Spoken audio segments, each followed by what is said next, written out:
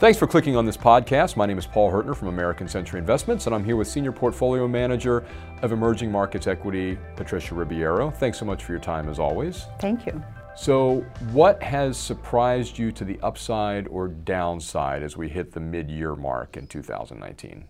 In 2019, we're seeing investors focusing more on the bottom up, looking more for stocks that will outperform, and less on just headline news. So what has been positive so far for the first half of 2019 is that after first quarter earnings, so as we saw sort of a lot of volatility in the first quarter, but as companies started reporting after the first quarter, we saw that markets started to really distinguish between companies that continue to do well, continue to show growth, earnings acceleration, and the ones that do not. How about to the downside? What surprised you? I mean, on the downside, I think it's what the continuation of a lot of the rhetoric around trade wars.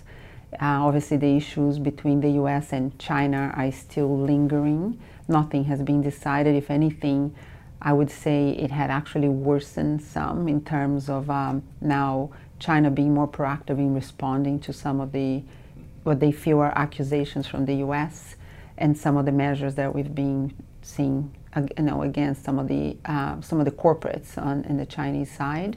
And that has also extrapolated to other countries as well. We're starting to see a little bit more rhetoric around other countries in emerging markets. So given the fact that this trade war, the effects bleed out into other emerging market countries, how resilient do you think that they have been with all of this uncertainty? The thing is, emerging markets is all these economies and all these companies in the emerging market space, universe, they are actually very used to volatility.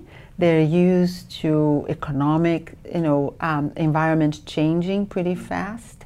So management tends to be very good and sharp in terms of shifting and trying to adjust. For example, we're seeing some manufacturing that's moving out of China or already thinking about moving out of China to other emerging countries, other countries in Asia, smaller countries but with less issues with trade with the US. So that's a positive. It's actually bringing investment to a lot of those smaller countries. On other parts of the world, we're also seeing, commodities being purchased more out of emerging countries versus the US because of, again, that shift that's happening already. So that's positive for trade balances in other countries. We continue to find plenty of names to own in emerging markets.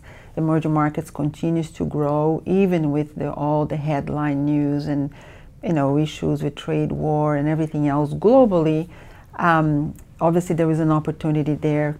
Dynamic companies that are continuing to really invest and look for that earnings acceleration that we look for. How about the rest of 2019? Do you see a decrease in volatility from here? Give me your thoughts on the rest of 2019. So the rest of 2019, I wouldn't be surprised if we continue to see the same level of volatility, the same level of headline news and rhetoric around trade wars, political issues, geopolitical issues as well going on around the world.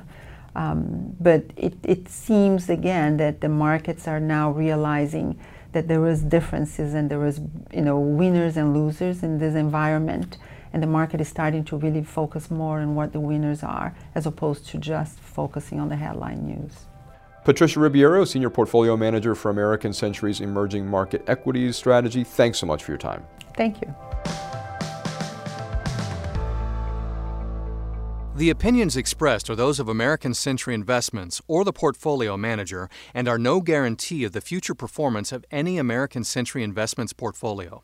This information is for educational purposes only and is not intended as investment advice. Investment return and principal value of security investments will fluctuate. The value at the time of redemption may be more or less than the original cost. Past performance is no guarantee of future results. References to specific securities are for illustrative purposes only and are not intended as recommendations to purchase or sell securities. Opinions and estimates offered constitute our judgment and, along with other portfolio data, are subject to change without notice.